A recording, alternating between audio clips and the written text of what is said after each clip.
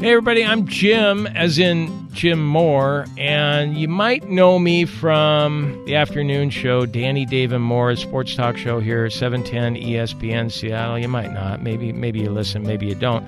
But I hope you will listen to this. It's a podcast about dogs. It's called Bark.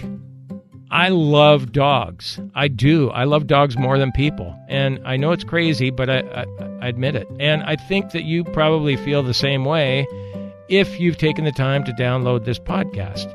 Sports are what I follow for a living, but this is my true passion. Coming up on Bark, we talked to Danny Shelton with the New England Patriots. He's got 4 or 5 dogs at his house, and one of them is a pit bull. Plus, we talked to a pit bull expert, and she told us about some of the myths about pit bulls and the misperceptions. After that, a long time ago, I wrote about dogs that were named after baseball players, and I've also named my dogs after different athletes. So I just thought it'd be kind of fun to have some Seahawks-named dogs, and there's quite a few Russells out there, and Cams, Bobbies, so we talked to quite a few of them.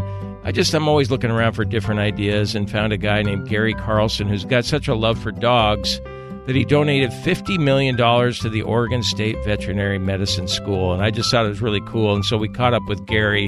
In the 5th episode, we talked to A.J. Marler, who is near and dear to me because their office helped me with my dog when he went blind, and we got more into that and what you can do if you have a blind dog. And finally, talked to David Fry. You probably know David Fry. For years, he was at Madison Square Garden doing the Westminster Kennel Club Dog Show. Find out more about dog shows, what happens behind the curtain there at Westminster. And so we hope you enjoy Bark. 6 episodes. You name it, we'll talk about it. Thanks for your time, and thanks for listening to Bark.